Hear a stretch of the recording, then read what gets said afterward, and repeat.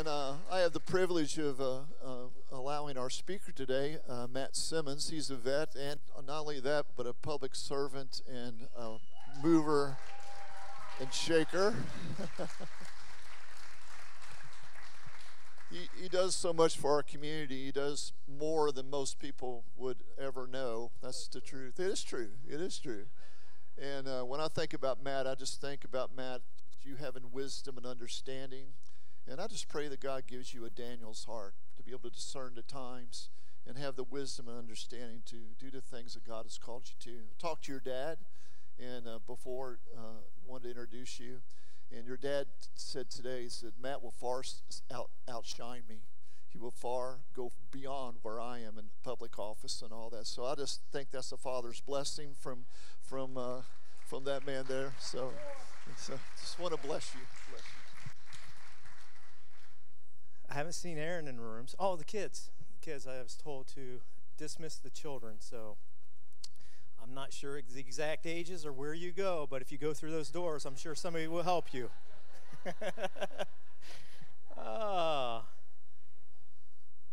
So anybody listen to country music besides me? Like, you can't wear a flannel shirt and not listen to a little country music. I think that would be illegal. But there's a song that's recently, I was listening and I heard a song recently. It was called Buy Dirt.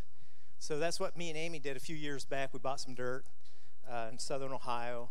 And we got our anniversary is November 4th. We just celebrated our 26th wedding anniversary. We got married when we were 10. So young. I'm surprised you gave her away that soon, Linda. And today's Jay's 70th birthday. Happy birthday, Jay. Amy went to the dollar store to get you some balloons, and they didn't have a 7, so she bought an L. She said it's going to turn it backwards. So we'll celebrate the right way. But anyway, me and my wife, so if you see me leaning up against this, I torqued my knee. I was helping, we got some critters down there in southern Ohio that I go after, I try to kill, and try to feed my family with these things. So one of the gentlemen that lives down there close to me, he's an Army veteran. He killed a few critters, and he needed my help skinning and filleting these things. So somehow I was already dealing with a knee issue, and it got worse. But I follow this veteran. So this week is Veterans Day, and Steve did an eloquent job of giving thanks to the veterans. But I follow a gentleman who lost both legs in Afghanistan, and he hunts. And a lot of times when he goes hunting, he has to have his buddies carry him because he just cannot walk on terrain that's kind of hilly or bumpy or rocky. And so for me, it's like I have both legs, and as long as I can crawl, I will go after critters. I just will. And maybe one day, if you're lucky enough, and if I need help, somebody carry me, I'll invite you. Michael looks like he could carry me. But But that song, Buy Dirt, it talks about buying dirt and having a family and digging roots. So today, Aaron asked me to speak, and I was like, man, it's been a long time, and I'll be so nervous. I've had to use the bathroom 3 times. I'm not sure why. But in the last couple of years, year and a half, almost 2 years, our country and us as individuals have, witnessed something that most of us have never seen in a lifetime. And so I myself will just not associate people with people who have fear. I won't do it. It doesn't make me a denialist. It doesn't make me somebody who doesn't believe what people are saying or denying facts. But it also, I will just not live in fear. You can still acknowledge the truth and still acknowledge that the Bible instructs us not to partner with the spirit of fear. And so this church has partnered with that we won't be fearful. We'll be wise, we'll be intelligent, and we will do things that we find, and especially when you seek after God, God gives you wisdom. And so this church, and I've heard of many other churches in the areas over the last few years doing some really, really weird, different things of people who claim to have faith. So Aaron asked me, and he begged me, he's like, do not go down political roads that just lead to controversy, so I'm trying to walk a fine line here. But I still, just all that to say how proud I am of you. We acknowledge the first responders and the veterans, but you guys, man, you guys have been amazing.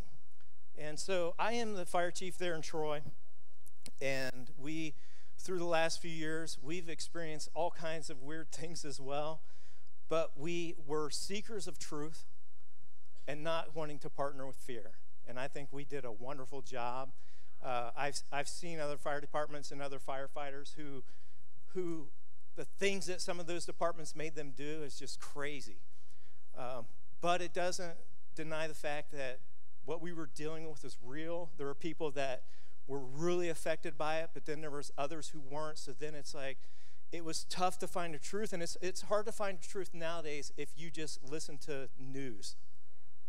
So I hope you have one of these, because all good things you can find in here. So, by the way, one of those critters that I helped carve up, I'm going to smoke today. Oh, so good. I can't really describe the critters a whole lot because I'm not sure exactly what is legal with these critters. And so it's a little outside the lines. But I could have a private conversation because this is being recorded and this is new for me as well. Usually I'm not recorded up here other than some tape or something that it'd be hard for people to get. But, all right, I got to get started. Let's just say those critters will be good eating. Nothing real illegal, okay? I mean, I don't want to get the cat out of the bag, if you know what I mean. Somebody might try to go down there and take my critters. All right, enough of that. So what if somebody told you that no matter what you did as a child, like say you're 5, 6 years old, 7, 8, that somebody told you no matter what you do in life, you can't fail? What would the possibilities be for you if somebody told you that, hey, no matter what you do, if you put your all into it, you will not fail? Because that's a true statement. God has given you everything in your resources, along if you partner with him, that you will not fail. So anybody old enough, like I raised my hand, my mother, when Amy and I first got married, my mother was an avid subscriber to Reader's Digest. All right, we're doing some people who've at least heard of it. Not a lot of people read any longer without these. So there was a thing in the Reader's Digest I always enjoyed, and it was military humor. There were little short stories, and I don't know where, but it would be. So I got my own little short story that would probably make the pages of Reader's Digest. I enlisted when I was 17 years old into the United States Navy. Just one. So I was still in high school, and I remember, like at that time, there was a program called Delayed Entry. It was called DEP, D-E-P, Delayed Entry Program. So what was going on was I enlisted, I think, right after the year had begun in January. I enlisted, and in about March, we started meeting once a month in Troy before I was actually going to boot camp in September. So we met as a group, and I remember they would give you these little tips, tricks. You, of course, do push-ups and all kinds of little things. They're trying to get you ready for the actual military. But they would instruct you, too, on things to prepare for. Like, hey, do you like to peel potatoes? And I don't. Like, my mom she's been blessed by my dad working 17 jobs. She's a stay-at-home mom. And usually she cooks for me.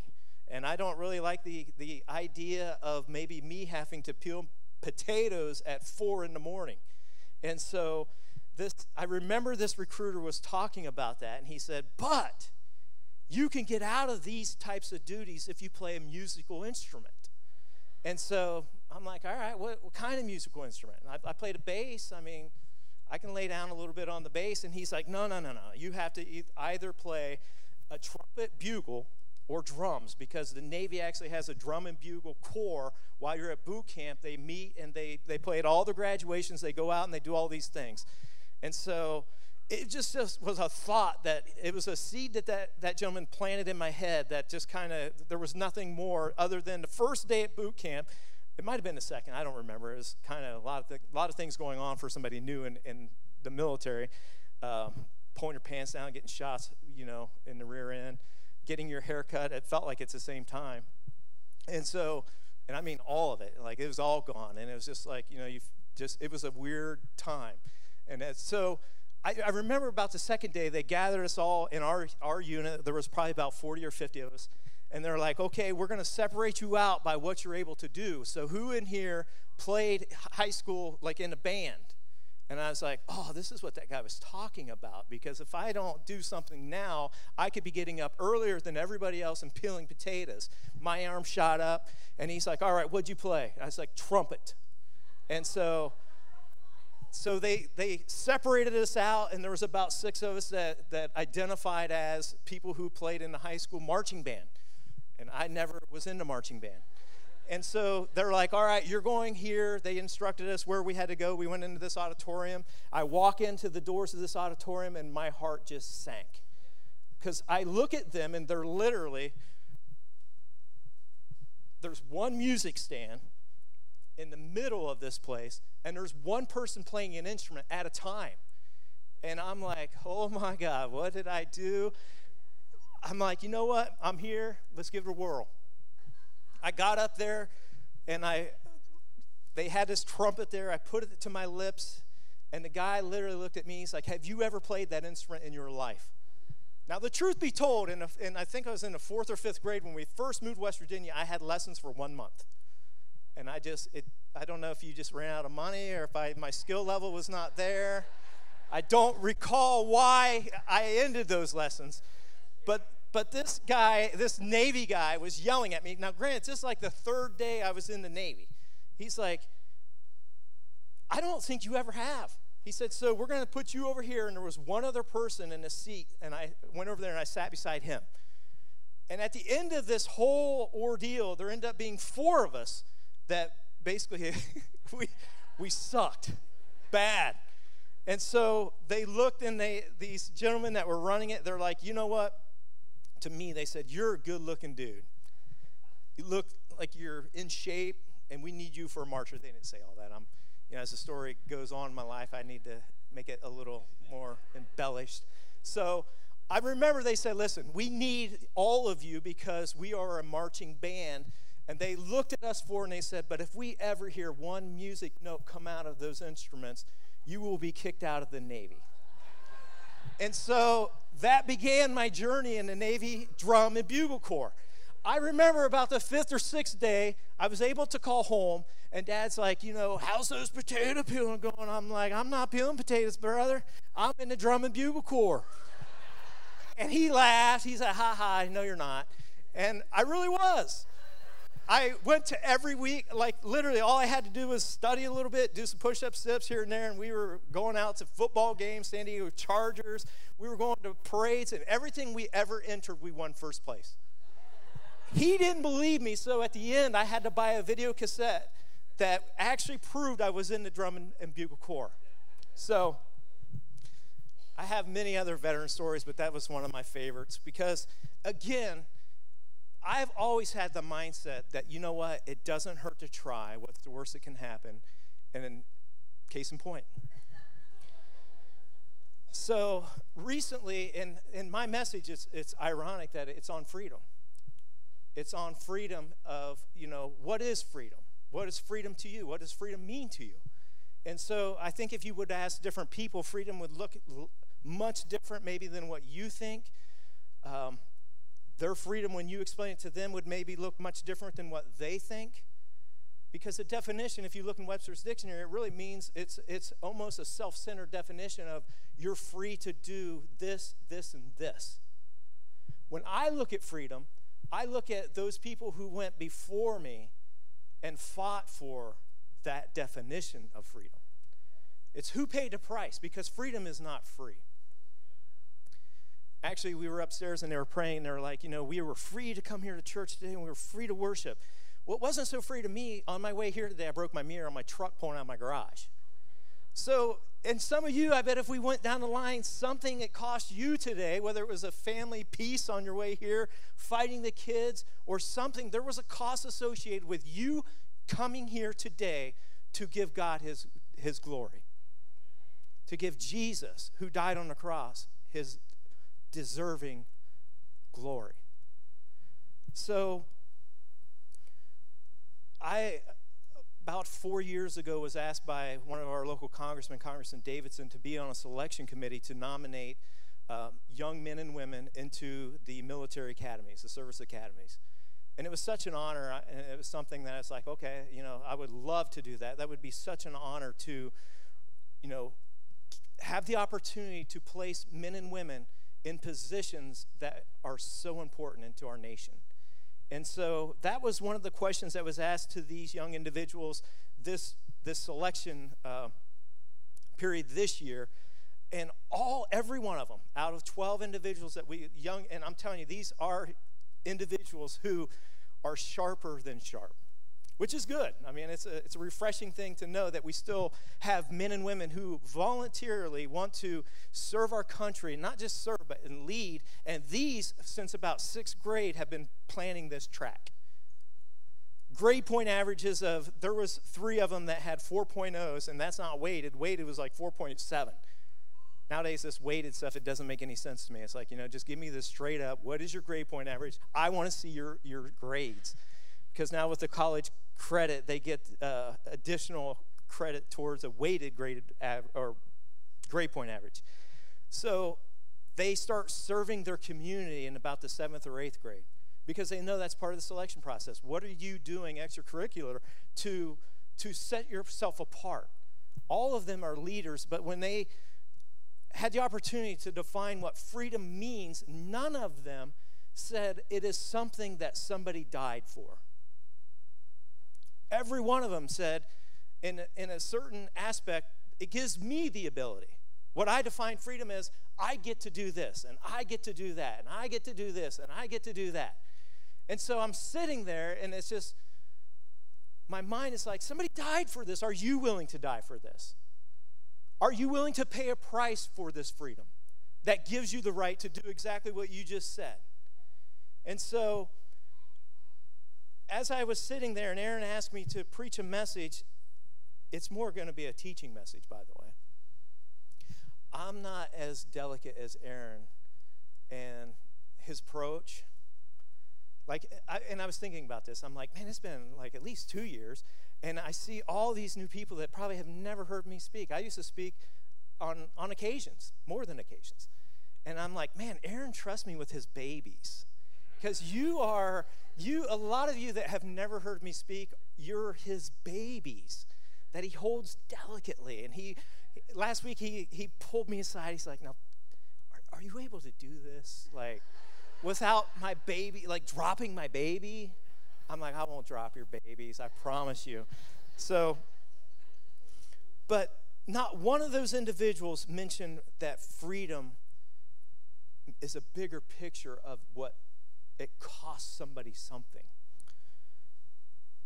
And I want to parallel the United States and our freedom. So the freedom specifically that this is Veterans Day is coming up this week, and what many veterans, in a voluntary force would do for you, and then parallel that with what veterans of our history in the context of Scripture have done for you to be able to sit where you're sitting.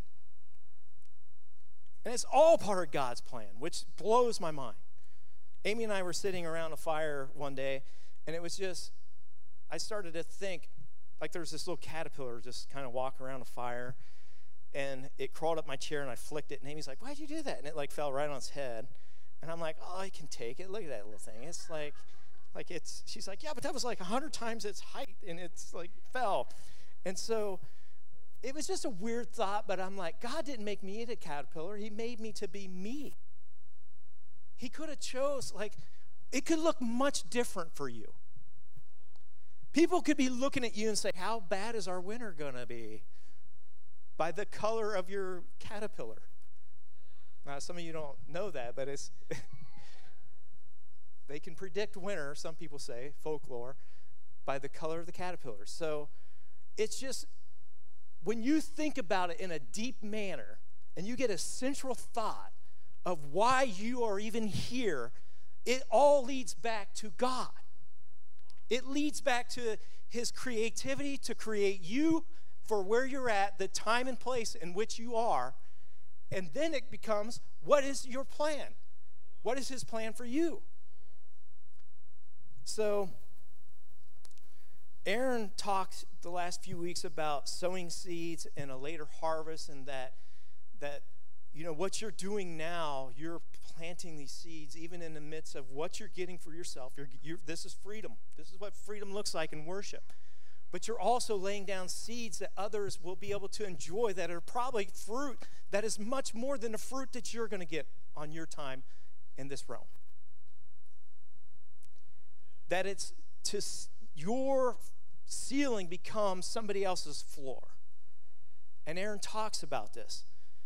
And it was the same for our founding fathers. Many of the people back in the late 18th century, before, in 1776 and around that time period, they knew what they had, and they knew what was going on since the Pilgrim landed in the United States, that there was something special about the United States of America. There was something different than what was going on in England, where most of their ancestors were from. There was something different when you landed, and there was a freedom to be able to be free to earn your own keep, to have a trade, to be able to practice religion of your choosing. That's why God, one of the most thoughts that entangles my mind the most is free choice. He gives you the ability to serve him, or he gives you the ability to not serve him, but he will not force you to serve him. So the same was when our country was founded. The founding fathers, they would meet and they would discuss. They would meet and they would discuss, because they knew of any type of government, it was not good. Speaking of somebody who works for the government, thank them every 2 weeks. But there is no perfect government. There never will be a perfect government until we get into heaven of the government of God. So they struggled and they struggled, but what they did know was freedom was at the core of our government. Freedom would be the core of this America, this new great experiment. And so I was researching, because the scriptural context is one of my favorite characters today. I'm going to talk about Benaiah, who was one of David's mighty warriors. Wasn't amongst the three, but he was one of the mighty ones. But he was one that how many has heard of Benaiah? Raise your hands. Not a lot of you. You hardcore scripture readers. Probably your class just raised their hands, Steve. So there was a gentleman named John Stark in our American history that maybe some of you have heard of, maybe some of you have had or have not. When news of the shots that were fired at Lexington and Concord on April 19th, 1775, around the Boston area, that started the whole American Revolution.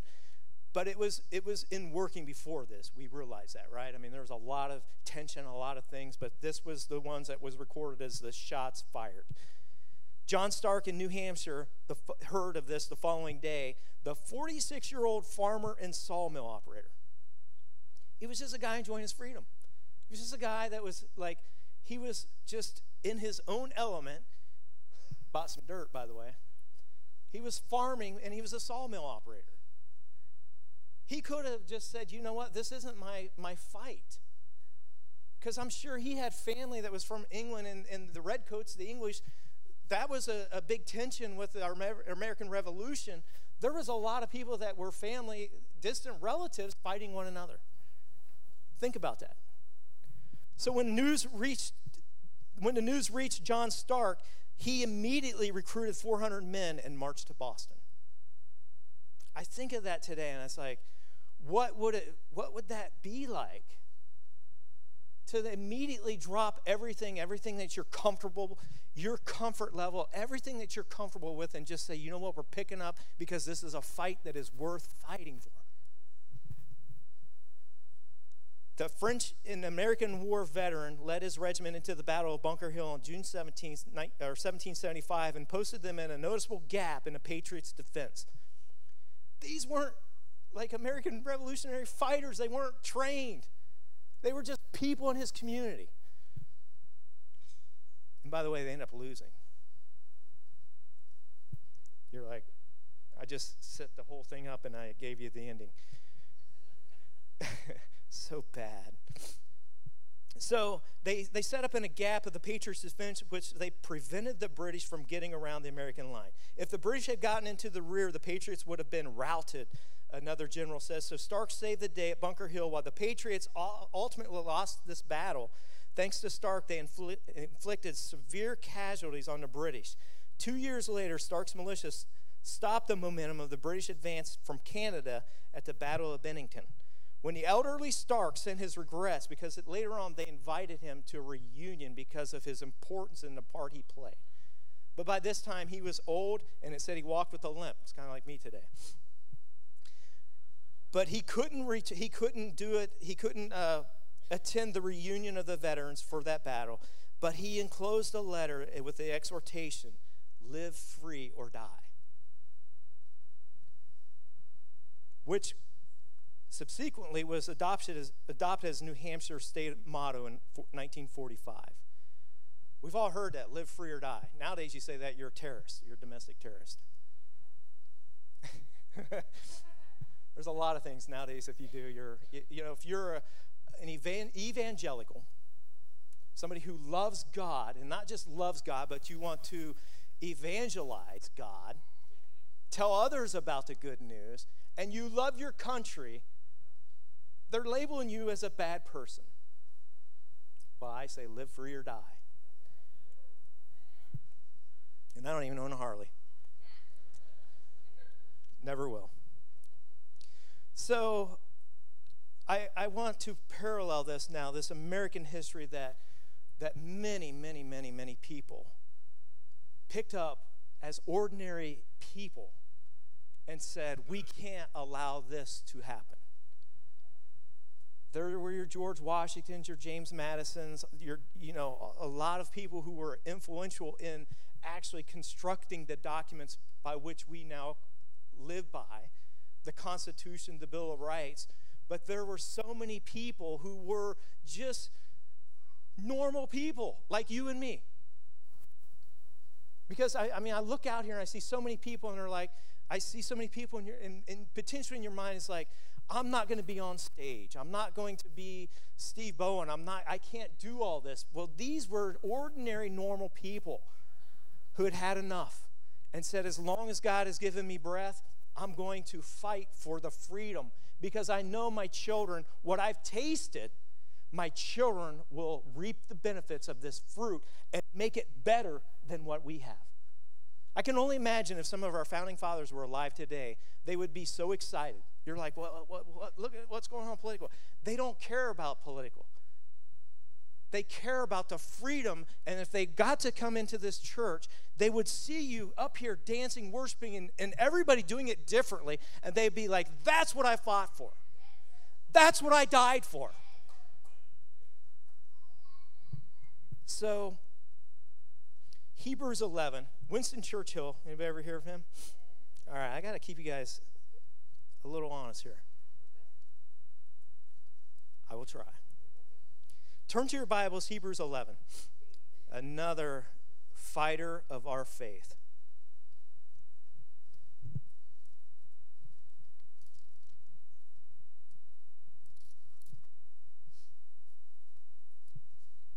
I'm going to be in chapter 11.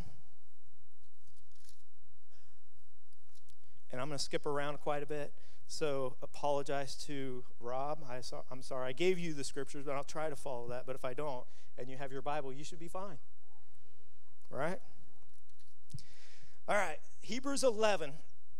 But Winston Churchill once said, the longer you look back, the further you can look forward. I know there's a lot of people in here that probably like, I don't like history. It doesn't mean a lot to me. But how can you look forward if you don't look backwards? And so Paul was one that, if you've been here long enough, you've heard of Paul, you've at least been taught about Paul and a lot of the scriptures, which Aaron, I know, preaches, that Paul wrote so much of the New Testament. He was persecuting the Christians and then went to be one of the premier preachers of Christ and salvation. And so in Hebrews 11, verse 1, it says, now faith is, and I hope you've heard this, now faith is the substance of things hoped for, the evidence of things not seen. A lot of people will pluck a little scripture from here or there, but I'm sure you've heard that. It's the things that are hoped for, but the things that you don't really see. I haven't personally seen God, but I definitely believe he's real. I don't believe it, I know it. I know it.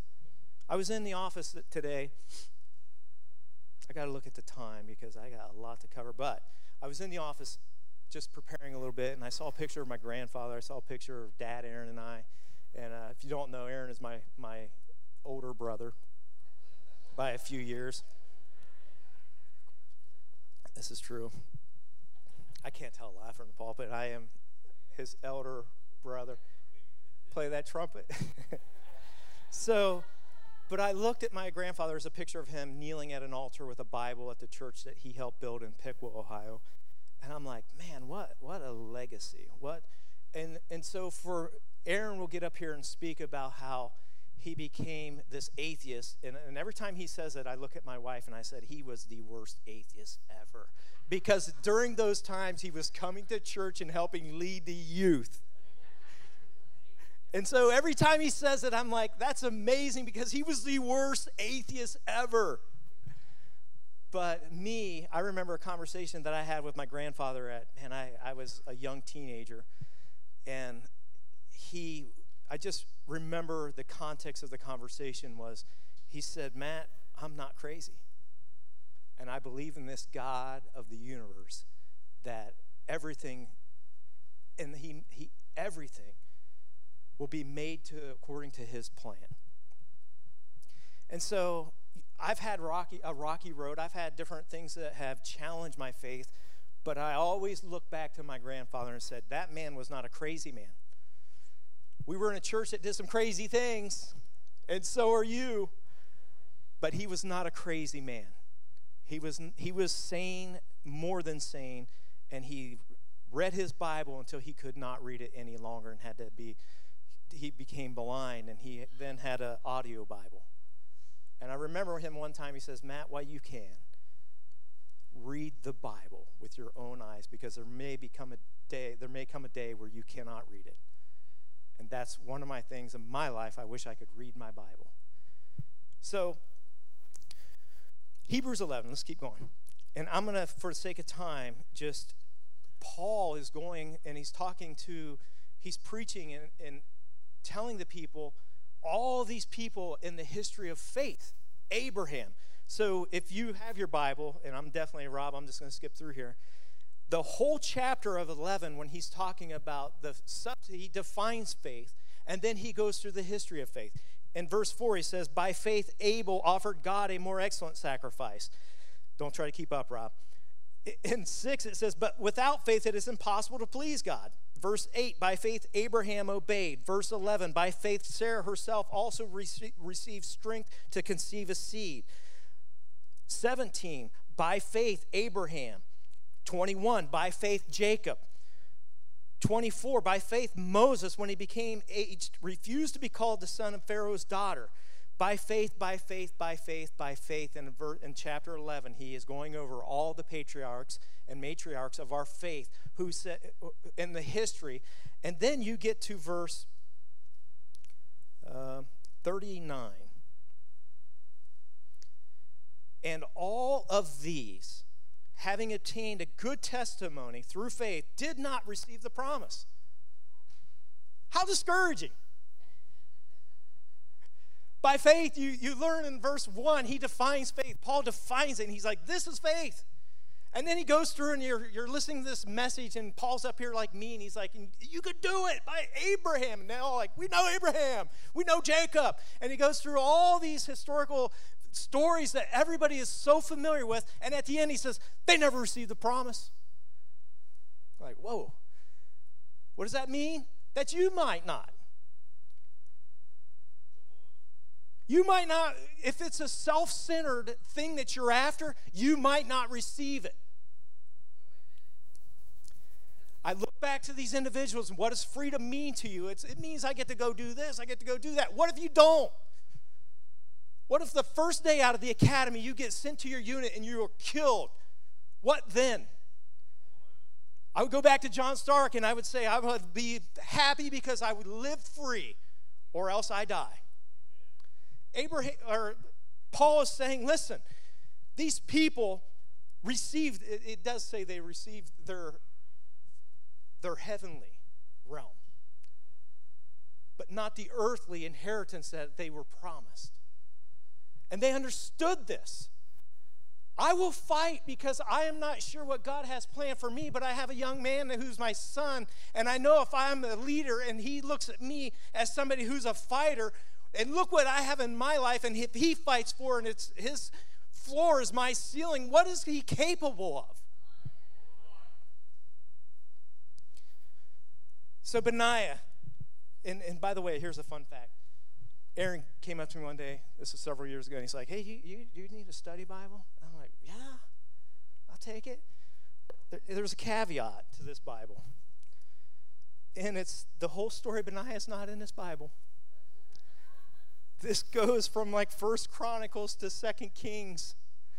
And I'm like, oh my, and then this week I'm preaching on, I knew I wanted to talk about Benaiah, and then I remembered, I think, oh man, my study Bible, it cuts it out. So it must be so important. But I can't get rid of it now. I mean, I write notes in here when people speak. I write my own, what I received out of that. And so I just can't get rid of it. But it's like, I feel like there's something missing. Because there is. So in 2 Samuel 23:20, we hear of a story of one of David's mighty warriors. So David, you know, David, he's the guy that faith was, God chose David to be the first legitimate king of his choosing, right? We remember there was a king that was chosen by the people, but God had a different plan. And whenever you don't go by God's plan, it doesn't work out too good. You can read about it. But for the sake of time, Benaiah, so then David becomes king, and before he became king, he had all these people that he needed help. And by the way, when you're going on your godly mission, you can't do it alone.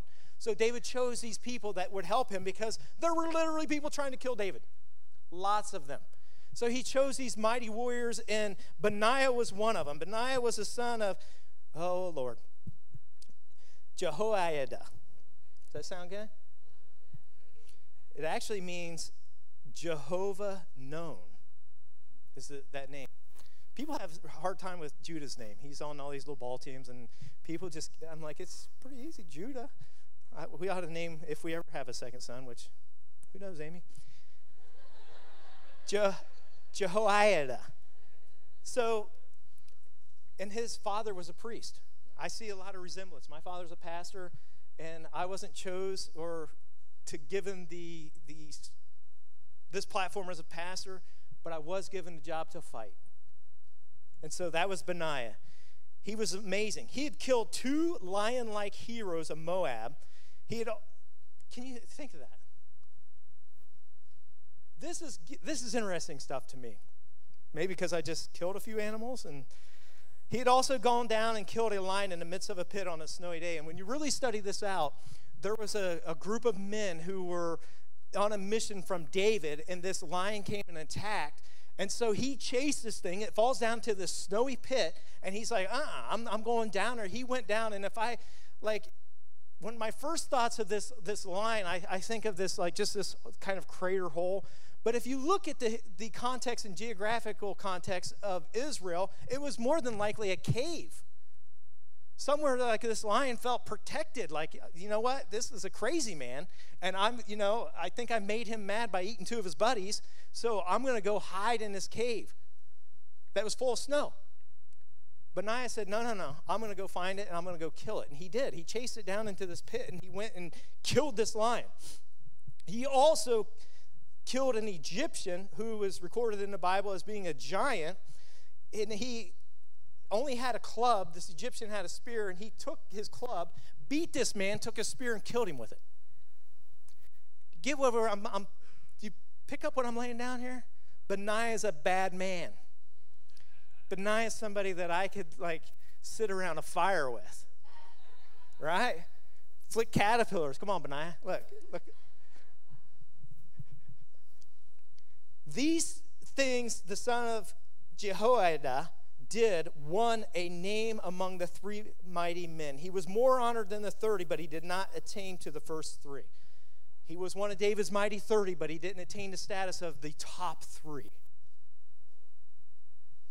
I say that to say that doesn't make you special by being up on this platform. It doesn't make you special by getting a title. Benaiah was just one of the 30, but that man was fierce. His father was a priest, and he served David valiantly.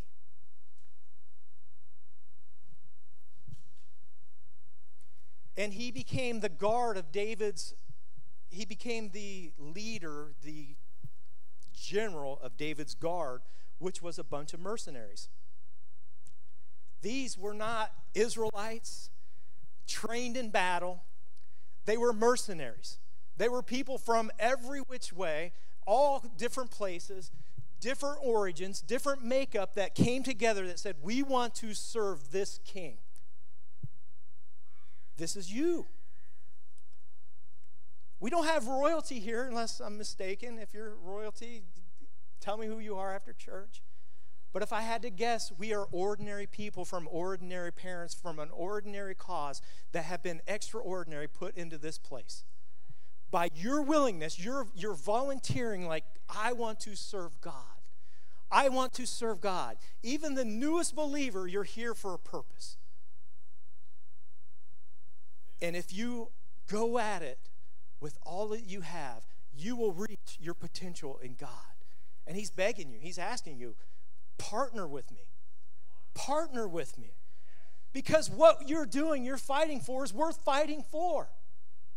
Your children that you don't even have in your life will reap the benefits and the rewards of what you're laying down today.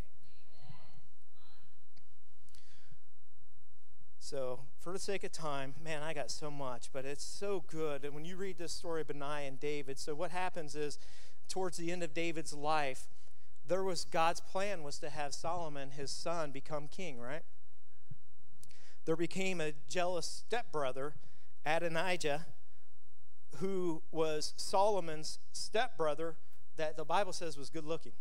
It's really all it says about it. He was jealous and he was good looking. So I'm not sure. I might say you're the good looking one today, because in that context it's not good, Aaron. Look who popped in. Oh, I better come back. So Adonijah had different plans, and he knew that there was maybe a potential opportunity because David is feeble. David is held up into his room, and he's on his deathbed. And Adonijah says, this is the time, and actually started calling himself the king. David hears this because Bathsheba comes back, and she's like, hey, there's something going amiss here, because Solomon's half-brother is saying he's now king. And David, on his deathbed, says, no. This is not going to happen. And so I want you to follow me here in 1 Kings chapter 1, 36 through 38. The king is describing that this can't take place. However, Benaiah, is loyal to David and fully backs Solomon. And guess who is called upon? The mercenary forces. Because a lot of David's army, and at this time Joab was still the commander of the army, turns against David and partners with Adonijah. David's Joab. There's a lot of scripture on Joab where he was a good man and he fought valiantly for David, but at the end he partnered with Adonijah. But there was a loyal man that was still by David's bedside, and his name was Benaiah. And Benaiah says, hey, we still got these goofballs that are these mercenaries from all over Timbuktu. What do you need us to do, David? Benaiah, the son of Jehoiada, answered the king and said, Amen. Amen. It's like it's a cry of excitement. Amen. Like I hear Kenny occasionally, he says there's other people in the church, and when like my dad demands those, right? Amen. So Benaiah says, amen. May the Lord God of my Lord the king say so. All I was waiting on was the order. So he goes out, and the crux of the story is he goes out, Adonijah is killed, but then Joab is running around because he knew he partnered with the wrong person. He knew, he's like, man, and I bet if Joab was looking back on his life, he's like, where did I go wrong? Where did I lose my mission? So he goes and hides like a coward who was a man that was this like war hero. And he goes into the temple. Benaiah's chasing him. Benaiah knows that he's like, I can't go in there and kill him. He said, he's not the lion in the pit. That's a holy place. And so he gets word back to David, and the prophet says, you know what? This is declared by the Lord. You go in there and you kill him. So he did. I say that to say that Benaiah was somebody who understood, and at the end was so loyal to the cause that he hung out with David. Even though he wasn't one of the ones that was on the platform every day, he was loyal to the cause. I think there was such a history in Benaiah's life with his father being a priest that he understood that, hey, my mission might not look pretty, but it's a mission. My place in this life, it might not be what others is, but it's important. And there may become a day where I'm called upon to fulfill the great mission of God. Can you imagine that? Can you imagine, like, you spend your whole life and you're like, God, what is my plan? I'm not ready to give it to you yet. You just be faithful with what you have. God, what is my plan? You just go. If you have the draw in your heart to go to church today, you go to church. Because God is always tugging. If you're in church and you feel a tug to pray for somebody, that's what God is saying to do right now. If you feel the tug, it's like when we have, whether it's a missionary or Aaron's talking about tithing or the plans for this church, and you feel a tug to give a little deeper with your wallet than you did yesterday, then do it. And when God says when you're faithful with little, then there might be a time where his whole plan depends on you in that moment. Here we have David, and you read about David and the New Testament, the Old Testament, and can you imagine if Solomon wasn't the next king? The one that was building the temple of God. And it was because of a man named Benaiah that then Benaiah, after that, put Solomon up on the donkey and rode him through. This happened right before he killed Joab. I forgot this part. This is like the favorite part. He's like, who's going to do something to me? Because Benaiah, I don't think, ever had an ounce of fear in him. And so before Adonijah was killed and before Joab was killed, who they were on one side of the camp saying they were king, they placed Solomon on a donkey and rode him out with the band, with the drum and bugle corps from the Navy, and pronounced him as king with the prophet calling it. And that's when the other camp knew they didn't have the blessing of God, and now what are they going to do? Because I'm telling you, I'm trying to get you to a point where you are special, you are amazing, and everything that God has, he wants to include you in on it. He needs you. But if you're not willing to volunteer, he will find somebody that will. And that's what I've always looked at my life. If it's not me, then who is it, and why not me? If the church grass needs mowed, why can't it be me that mows it? Right, John? If somebody needs a musician up here and I can do it, then why not me? If you have something in you that you're able to give, because freedom is not free, it will cost you something.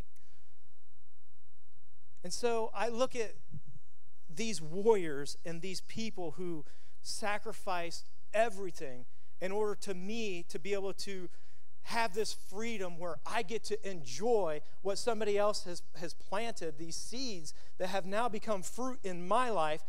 That's why I do what I do. Because somebody worked harder than me, and I don't like that. I don't like when people work harder than me. although I'm getting older. I can still work with the best of them. So I look at people that have fought this fight and say, if they did what they did, what does that look like for you? So I have my wallet here. It is stacked full of cash. Look how thick that thing is. And every time I go to use my Speedy Rewards card, that's buried behind my license, is this little card here. Just a little, like, it says Universal on it, but a little Hallmark type deal. It says, open your heart to all that God has planned for you. Because it says the Lord will fulfill his promises. That my mom gave to me years and years ago. And this is what she would do. She was in the background. You'd have to be with this guy. He is the most loud guy that ever would show up in a room. And my mom's just back there, and she would never say anything like, hey, Greg, you're too loud. Greg, you need to calm down. Maybe she would when the kids weren't around. But she had her own mission. I remember there wasn't a time that I would eat in a restaurant with my mother, and she wouldn't pull out one of these cards, give it with the tip to the waitress or waiter. She was behind the scenes, and she would watch over the congregation, and she knew when people needed special prayer. She knew when somebody needed to be invited out to lunch. I wouldn't be here today because in my Navy days, after the drum and bugle extravaganza, I became a man that kind of lost my way in my faith.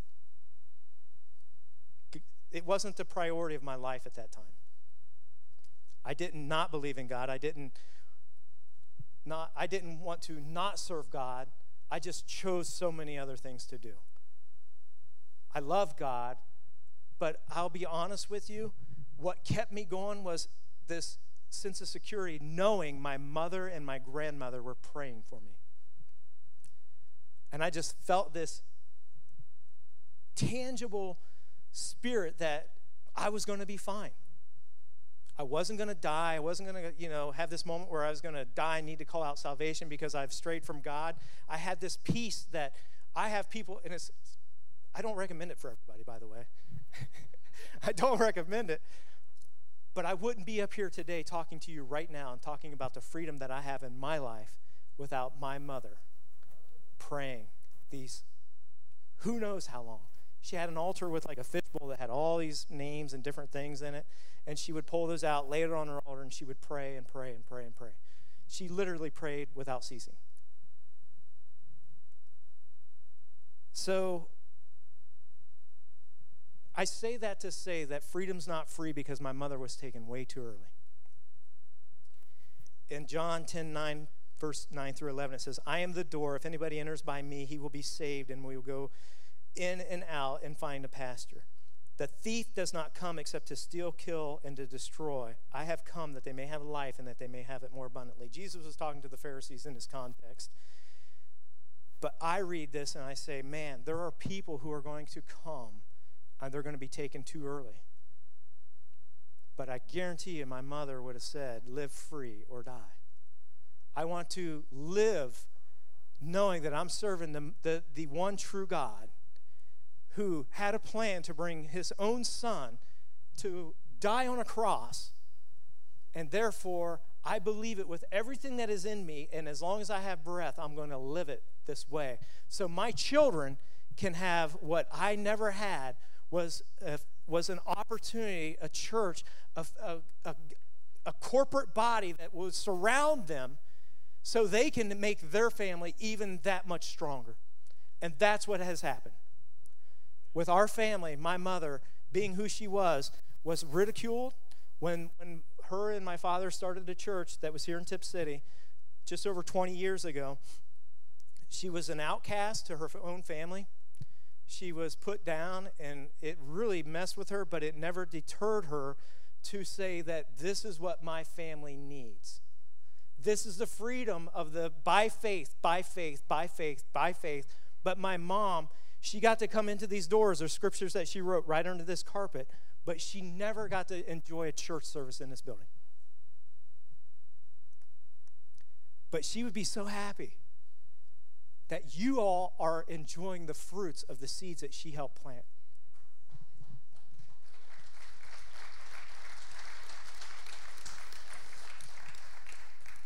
You clapped, now you made me a little soft.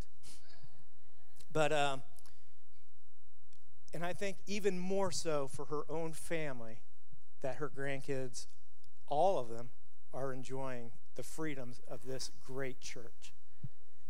And not just coming in here, but when we leave, we become testimonies of the seeds that she planted. The freedom that I talked about, it's not free. So the musicians can come. I want to end by Paul again in 2 Timothy, the 4th chapter.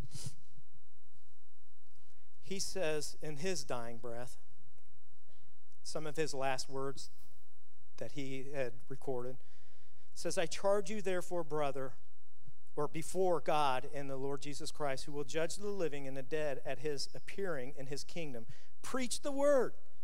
Be ready in season and out of season. Convince, rebuke, exhort with all longsuffering, teaching, for the time will come when they will not endure sound doctrine. There's a time that if we don't do what we do, it will disappear. Freedom is not just fought for and established. Freedom, it is almost harder to maintain freedom than it is to start freedom.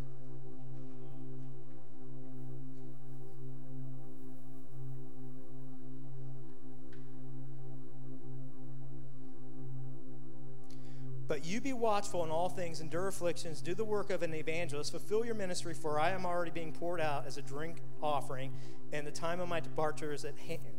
I have fought the good fight. I have finished the race. I have kept the faith. Finally, there is laid up for me the crown of righteousness, which the Lord, the righteous judge, will give to me on that day, and not to me only, but to all of those who have loved his appearing. Go ahead and stand with me.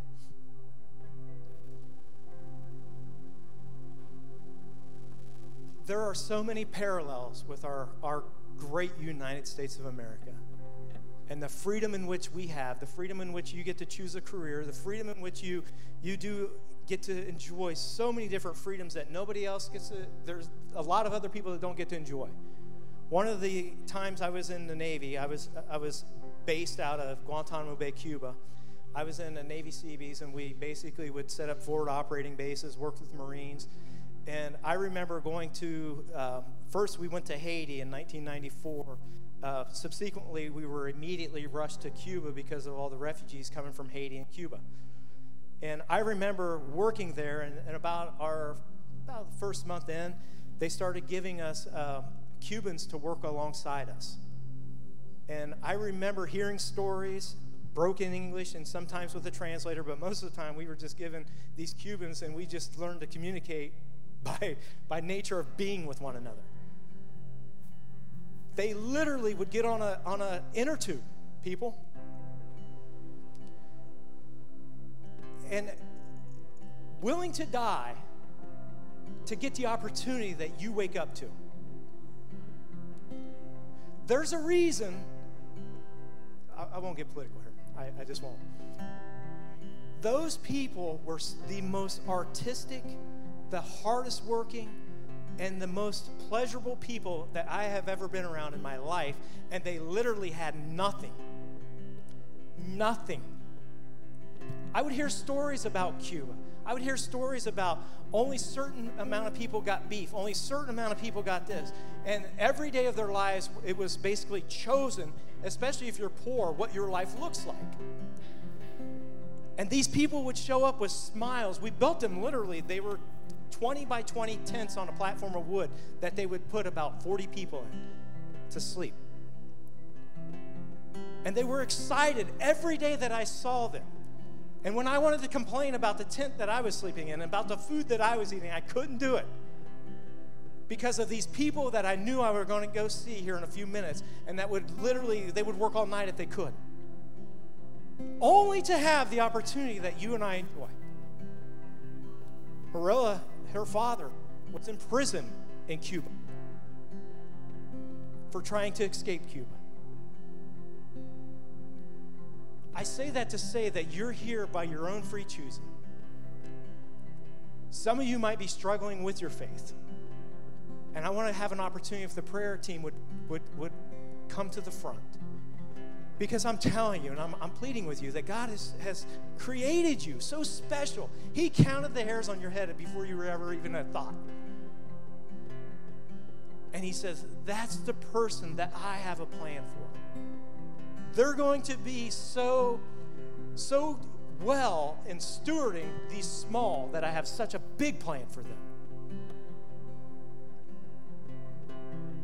God sets up in Daniel chapter 2, he says, I'm not too worried about the political realm.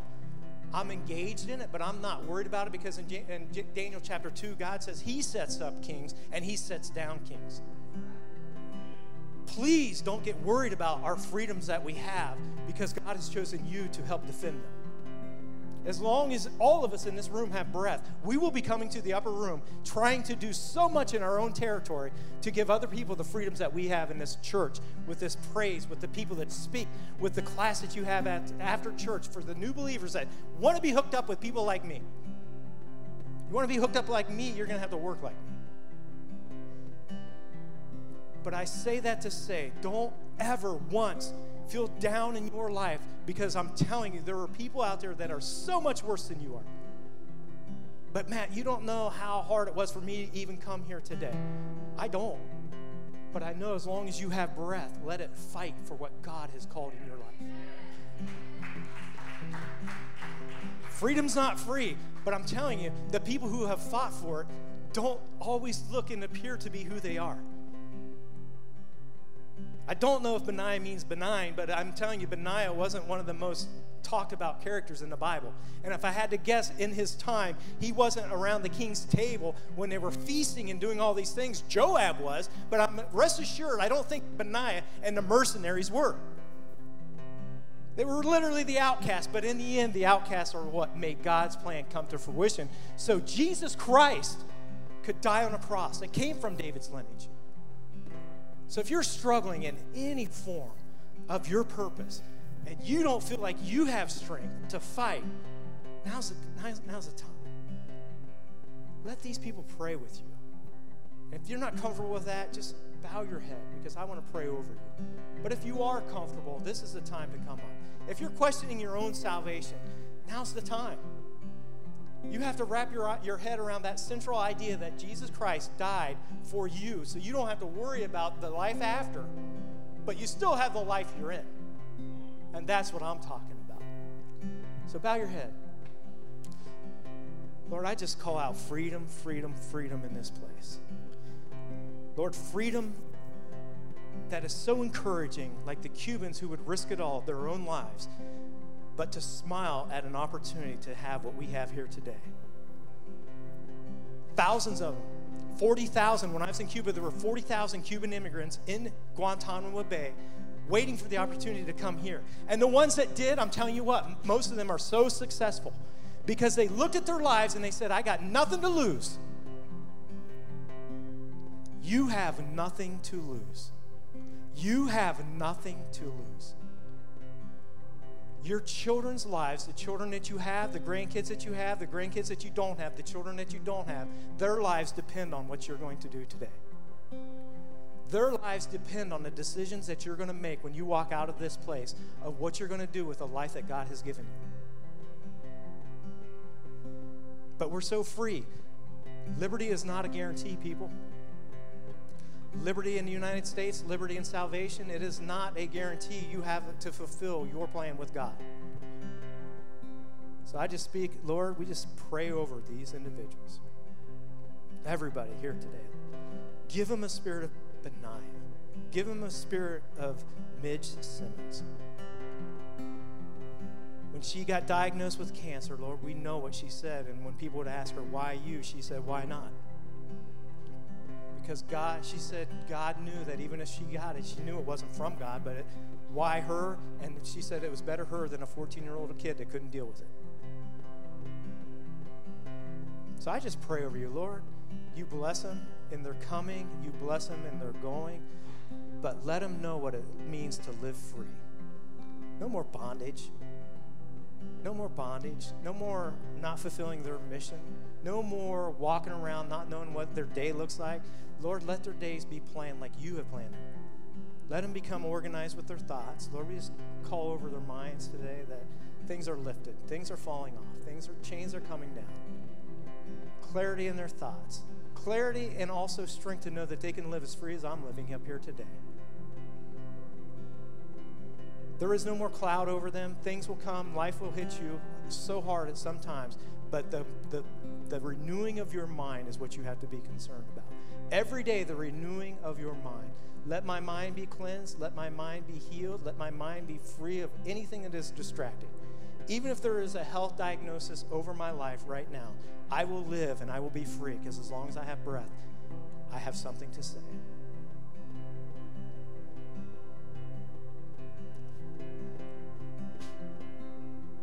That's really all I got.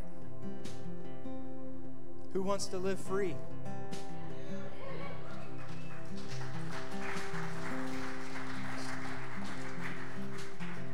Go out and be the Benaiahs. All right?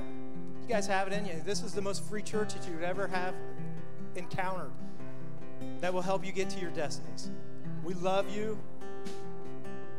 And I'm so thankful and blessed that, Aaron, you let me speak today. Because there was stuff boiling in me and it had to come out. But I appreciate you guys, and I'm glad to partner with you. You guys are a bunch of warriors. We love you.